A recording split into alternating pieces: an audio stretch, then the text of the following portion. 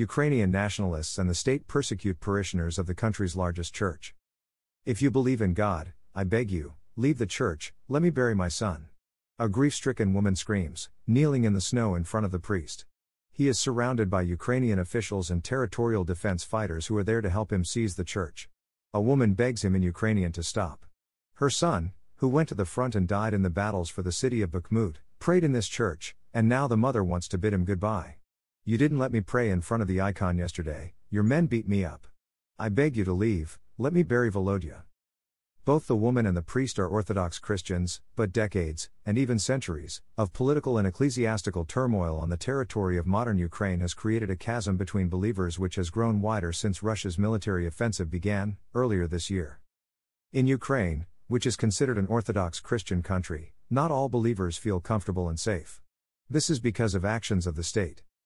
Freedom Reportage explores why Kiev has forgotten Christianity's vow of love thy neighbor, and why believers are ready to use force against their own. Historically, the religious situation in Ukraine has always been tense.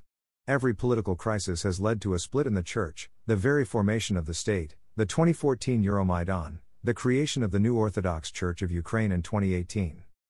Ukraine has never had a united Orthodox Church, and the nationalist-minded part of society has long been seeking one.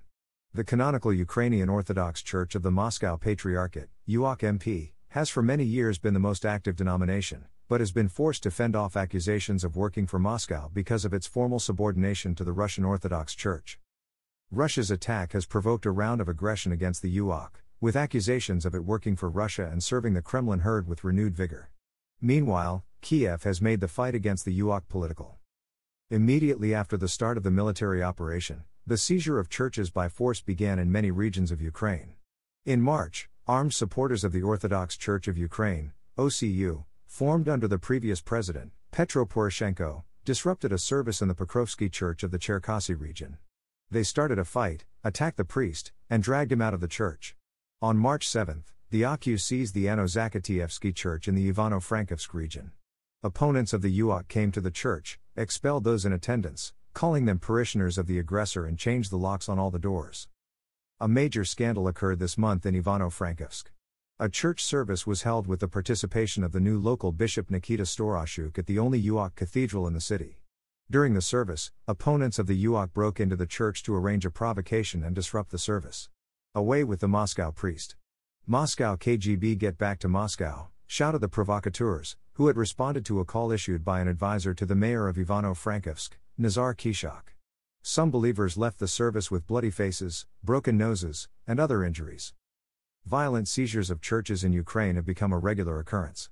From February to August, over 250 churches across the country were seized by supporters of the OCU, according to the Information and Educational Department of the UOK. Official statistics for the entire duration of the conflict have not been disclosed yet. The church is also under pressure from the state. Many monasteries in Ukraine have been raided: the Kiev Pechersk Lavra, the Koretsky Holy Trinity Monastery, the Cyril and Methodius Convent. Recently, the Security Service of Ukraine, SBU, announced raids in 3 dioceses of the country, in the Zhytomyr, Rovensk, and Transcarpathian regions, with the Cherkasy and Volyn regions later added to the list.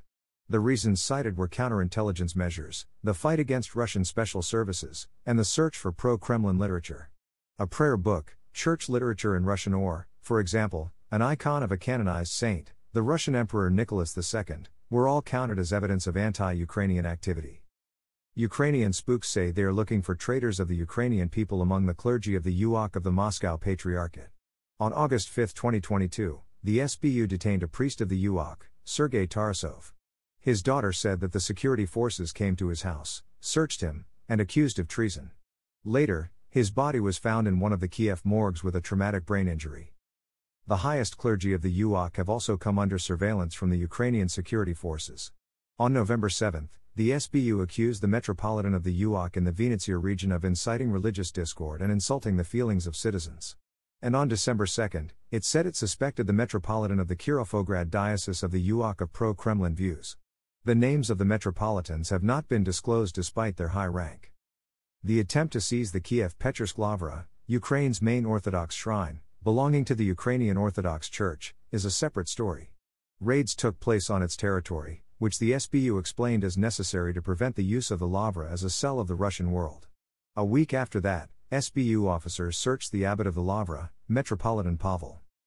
The legal transfer of the Lavra to the subordination of the new Ukrainian Church is currently under consideration. In early December, the charter of the monastery of the Kiev-Pechersk Lavra appeared in the State Register of Ukraine, and a representative of the OKU announced the re-registration of the Lavra to a new owner. However, Minister of Culture of Ukraine Alexander Tkachenko later denied this information, calling the incident not a transfer, but a registration of a legal entity of the OKU on the territory of the Kiev-Pechersk Lavra Reserve. The creation of a parallel legal entity can be used by the OKU in future ownership claims concerning the Lavra. In conjunction with the raids, Vladimir Zelensky decided to ban religious organizations affiliated with centers of influence in Russia. Even the lawyers of the Verkhovna Rada did not agree with the initiative, saying that it violates the constitution and will lead to religious tension in society. However, if the law is adopted, the fate of the Kiev-Pechersk Lavra will be sealed. The Ukrainian Orthodox Church has faced unprecedented pressure in modern history: the seizure of churches, arrests of church clergy, criminal investigations, and the possibility of a complete legal ban. The leadership of the UOK declared full independence from the Russian Orthodox Church back in May, but the position of the authorities has not changed. Meanwhile, Ukraine became divided into first-class Orthodox, parishioners of the OKU, and second-class Orthodox, parishioners of the Moscow-affiliated church, as Ukraine claims. To strengthen national unity, the Ukrainian government is dealing a heavy blow to religious harmony, which will inevitably be a source of tragedy for millions of Ukrainians. At the time of the Russian Empire, there was no independent Ukrainian Orthodox Church. Orthodoxy in the Ukrainian territories was represented by the main religious organization of the empire, the Russian Orthodox Church. The first attempts to create an independent Orthodox Church began after the Revolution of 1917. The Ukrainian nationalist clergy took advantage of the political crisis to create an autocephalous church. The rebellious clerics were left to themselves and began to create a structure bypassing all the accepted rules. The newly formed Ukrainian autocephalous church turned out to be useful for the Bolsheviks, who used schismatics to fight the then influential Russian Orthodox Church. However, by the late 1920s, the anti-religious Bolsheviks no longer needed an independent Ukrainian church. Just like the Russian Orthodox Church, it was persecuted by the Soviet authorities and ceased to exist in 1930. In the west of Ukraine, there was a Ukrainian Greek Catholic Church, which arose as the result of the Union of Brest in 1596, but finally took shape by 1700. This church has always been regional and existed in different periods on the territory of the Polish-Lithuanian Commonwealth, Austria-Hungary and the Russian Empire. Following the Second World War, the Soviet government decided to abolish the Greek Catholic Church and transfer its parishes to the Russian Orthodox Church. Thus, in the 20th century, three large Christian churches existed in Ukraine: the Russian Orthodox Church and the liquidated autocephalous and Greek Catholic churches. After the collapse of the Soviet Union, all three reasserted themselves. Many church communities in western Ukraine became divided. For example, Greek Catholic and Orthodox communities sprung up in one parish. In the USSR, Orthodoxy was represented only by the Russian Orthodox Church, so the late Soviet period, there were demands for the emergence of an independent Ukrainian church. On October 27, 1990, Patriarch Alexei of Moscow and all Russia signed a Tomos decree, granting the Ukrainian church independence. This meant complete independence, except for the ability to change dogmas and canons. The newly formed UOK MP independently chose the Metropolitan of Kiev, the Moscow Patriarch only blessed the chosen leader, and the Synod of the UOK MP received the right to appoint ruling bishops, create and abolish dioceses. However, this was not enough for the Ukrainian Church. The first major schism in the Orthodox Church is tied to the figure of Metropolitan Filaret Denisenko. In the 1960s, he held the position of Metropolitan of Kiev and Galicia, and, in 1990, became Metropolitan of Kiev and all Ukraine. Filaret was even one of the main candidates for the title of Patriarch of Moscow and all Russia but lost the election to Patriarch Alexei. From that moment on, his path gravitated towards division.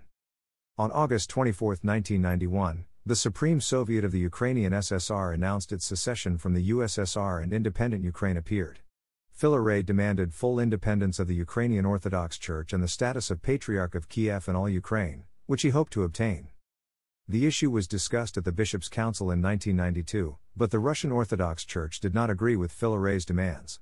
Returning to Kiev, he took an anti-Moscow position and, with the support of some Ukrainian bishops, began establishing a self-proclaimed church, the Ukrainian Orthodox Church of the Kiev Patriarchate. Thus, two parallel church structures appeared in Ukraine. In the late 1980s, the Ukrainian Autocephalous Orthodox Church also declared its right to independence. A number of ROK parishes in western Ukraine declared their withdrawal from Moscow's jurisdiction and full independence. Appealing to one of the Lviv parishes, the Autocephalous explicitly stated, "Foreign patriarchs will not put our house in order. We must do it ourselves." Some of the bishops and parishes transferred to the UOK KP created by Filaret, but others refused to obey the self-styled Patriarch of Kiev and wished to keep the former name, the Ukrainian Autocephalous Church. By then, there were three Orthodox churches in Ukraine. The Ukrainian Greek Catholic Church, UGCC, which had remained in hiding for almost half a century, also seized its chance for independence. In western Ukraine, movements advocating the legalization of the Catholic Church appeared. They organized demonstrations, held open services, and collected signatures for its legalization. In December, Mikhail Gorbachev met with Pope John Paul II, and just before the meeting, a statement by the Soviet authorities about the legalization of the Ukrainian Greek Catholic Church appeared in the press. Now Greek Catholics could register parishes and engage in public activities. The parishes of the Russian Orthodox Church in western Ukraine were under pressure from the UGCC. This led to the seizure of churches by force and the obstruction of religious services. Threats and attacks on the clergy and believers of the Russian Orthodox Church became more frequent. For example, in the winter of 1989, Greek Catholics besieged the Goshevsky Monastery. The abbot was left with stab wounds, a pogrom was staged in the monastic buildings, and many houses of Orthodox believers from nearby villages were set on fire. In total, from October 1989 to January 1990, 32 cases of violent church seizure were recorded. By the time Ukraine gained independence, it had 4 Christian denominations, 3 Orthodox and a Greek Catholic Church. The denominations competed for parishioners, and the Russian Orthodox Church was perceived by many as a fragment of the Soviet Union, so it faced criticism from both Russophobes and anti-Soviets. In religious terms, Ukraine is very different from other post-Soviet countries. Anti-religious persecution affected the Ukrainian SSR much less than other republics. Greek Catholic and autocephalous Ukrainian churches were banned, but religious life did not stop. However, there was no denominational unity in the country. Ukraine has many believers, and most are Orthodox Christians, but they are divided by different centers of church power. It is not surprising that Ukrainians often avoid classification and call themselves simply Orthodox. The gradual distancing from Russia and the spread of Russophobia inevitably affected the religious identity of Ukrainians and created the ground for the emergence of the Ukrainian Autocephalous Church. Thus, the current position of the Church in Ukraine was formed as a result of 2 historical events, the Maidan of 2014 and the acceptance of autocephaly in 2018. In 2014, the ROK MP took a neutral position and did not support any of the parties, neither the authorities nor the protesters.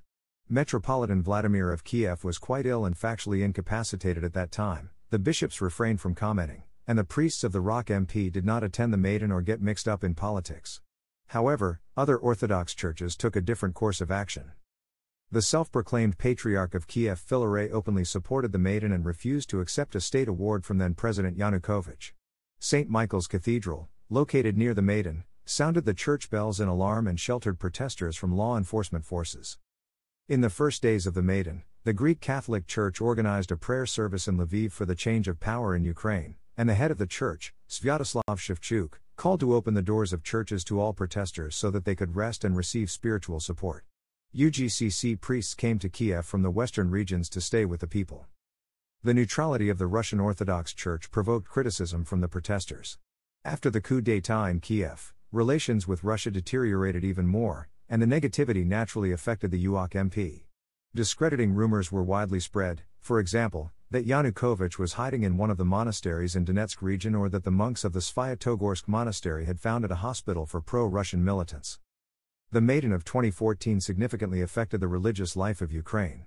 In 2013, 27.7% of believers called themselves parishioners of the ROK MP, 25.9% of the UOK KP, and 5.7% of the UGCC.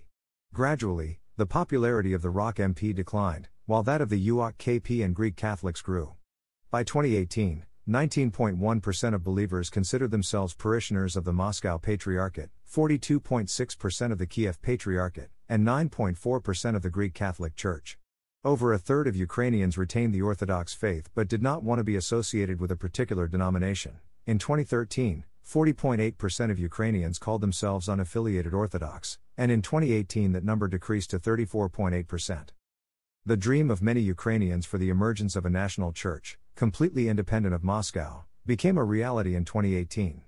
Patriarch Bartholomew of Constantinople, contrary to the practices established in Orthodoxy, said that his body could solve the problem of the church schism on its own, that is to say without Moscow. The Russian Orthodox Church did not agree with Bartholomew's arbitrariness and broke off communion with Constantinople. File photo. Former President of Ukraine Pyotr Poroshenko, left, and Patriarch Bartholomew of Constantinople sign an agreement on cooperation and interaction between Ukraine and the Ecumenical Patriarchate, at the Patriarch's residence in Istanbul, Turkey. Copyright Sputnik/Mikhail Palanchak. On December 15, 2018, a council of two non-canonical organizations was held in Kiev, the Ukrainian Orthodox Church of the Kiev Patriarchate, UOKP, and the Ukrainian Autocephalous Orthodox Church, UAOC. From the Russian Orthodox Church of the Moscow Patriarchate, only two metropolitans, Simeon Shostatsky and Alexander Drabenko, participated in the council. Both were defrocked by the Moscow Patriarchate for switching to the new church. In this way, a new national church appeared, the Orthodox Church of Ukraine, which was supposed to unite believers of different faiths. The creation of the church was part of Petro Poroshenko's political program. Hardly was the OKU established as a new church schism arose in Ukraine. Filaret, being the head of the UOKP, stated that he was not aware of all the details of the creation of a new church organization. Formally, the UOKP joined the newly formed OKU, so the Ministry of Justice of Ukraine stopped registering the Kiev Patriarchate. Nevertheless, Filaret does not recognize the decision and claims that the UOKP continues to exist. Thus, the new church reform did not solve the church schism, but only reformatted the existing denominations. The conflict has exacerbated the problem with the church schism in Ukraine. In the wake of increased anti-Russian sentiment, all churches have more or less taken up a pro-Kiev position. Great difficulties arose for the UOKP, which maintained unity with Moscow. At first, representatives of the UOKP refrained from commenting and avoided recognizing Russia as an aggressor country. However, as the conflict dragged on, the rhetoric changed. 3 months after the start of the military offensive, the UOKP completely severed relations with Moscow and called for dialogue with the OKU. In the summer, representatives of the two churches adopted a declaration on the need for unity in Ukrainian Orthodoxy.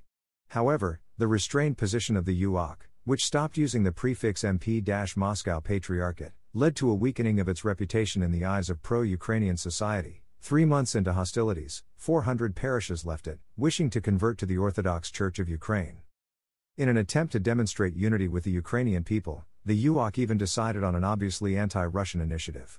In April, its head, Metropolitan Onufry, proposed holding a procession to Azovstal, where neo-Nazi Azov militants were hiding. He wanted to bring home the dead and wounded and help evacuate civilians. Other churches did not stay away from the conflict either. The Greek Catholic Church fully supported the current Ukrainian regime, and the head of the church, Sviatoslav Shevchuk, called Ukraine King David fighting Goliath, that is, Russia. Filaret, having quarreled with the OKU, continues to insist on the creation of the Kiev Patriarchate and on the transition of the UOK under its jurisdiction. The Ukrainian Orthodox Church of the Moscow Patriarchate has been accused of loyalty to the Russian Federation for many years. The beginning of the conflict forced the UOK to choose a side in the fate of the only historical church that existed in Ukraine since the baptism of Rus in 988 depended on this choice. Archpriest Andrei Tchev believes that the position of the UOKP is a matter of survival. Out of all the available options, they are forced to choose the least wrong position, that is, the best of the worst. If they were to behave normally, like the church, and not as servants of the Ukrainian regime, it would mean risking their lives, their health, loss of property and many other problems. This explains everything. A war does not create a problem, it reveals existing problems. It turned out that in the UOKP there are many people who have never been with us, who have clearly declared themselves as anti-Russian, even anti-Orthodox. This is truly sad. But it's mitigated to a fair degree by the fact that right now, they're dealing not just with confessing their faith, but with the question of physical survival. This is a dramatic event that requires a lot of patience, and time will put everything in its place. The Russian Orthodox Church should refrain from any harsh statements so as not to tease the enemies and should multiply prayers for the victory of Russian weapons. Everything will be decided on the battlefield, by achieving the set goals, the denazification and demilitarization of the current criminal regime. Presently, The Russian Orthodox Church cannot help in any way other than praying to God for our army.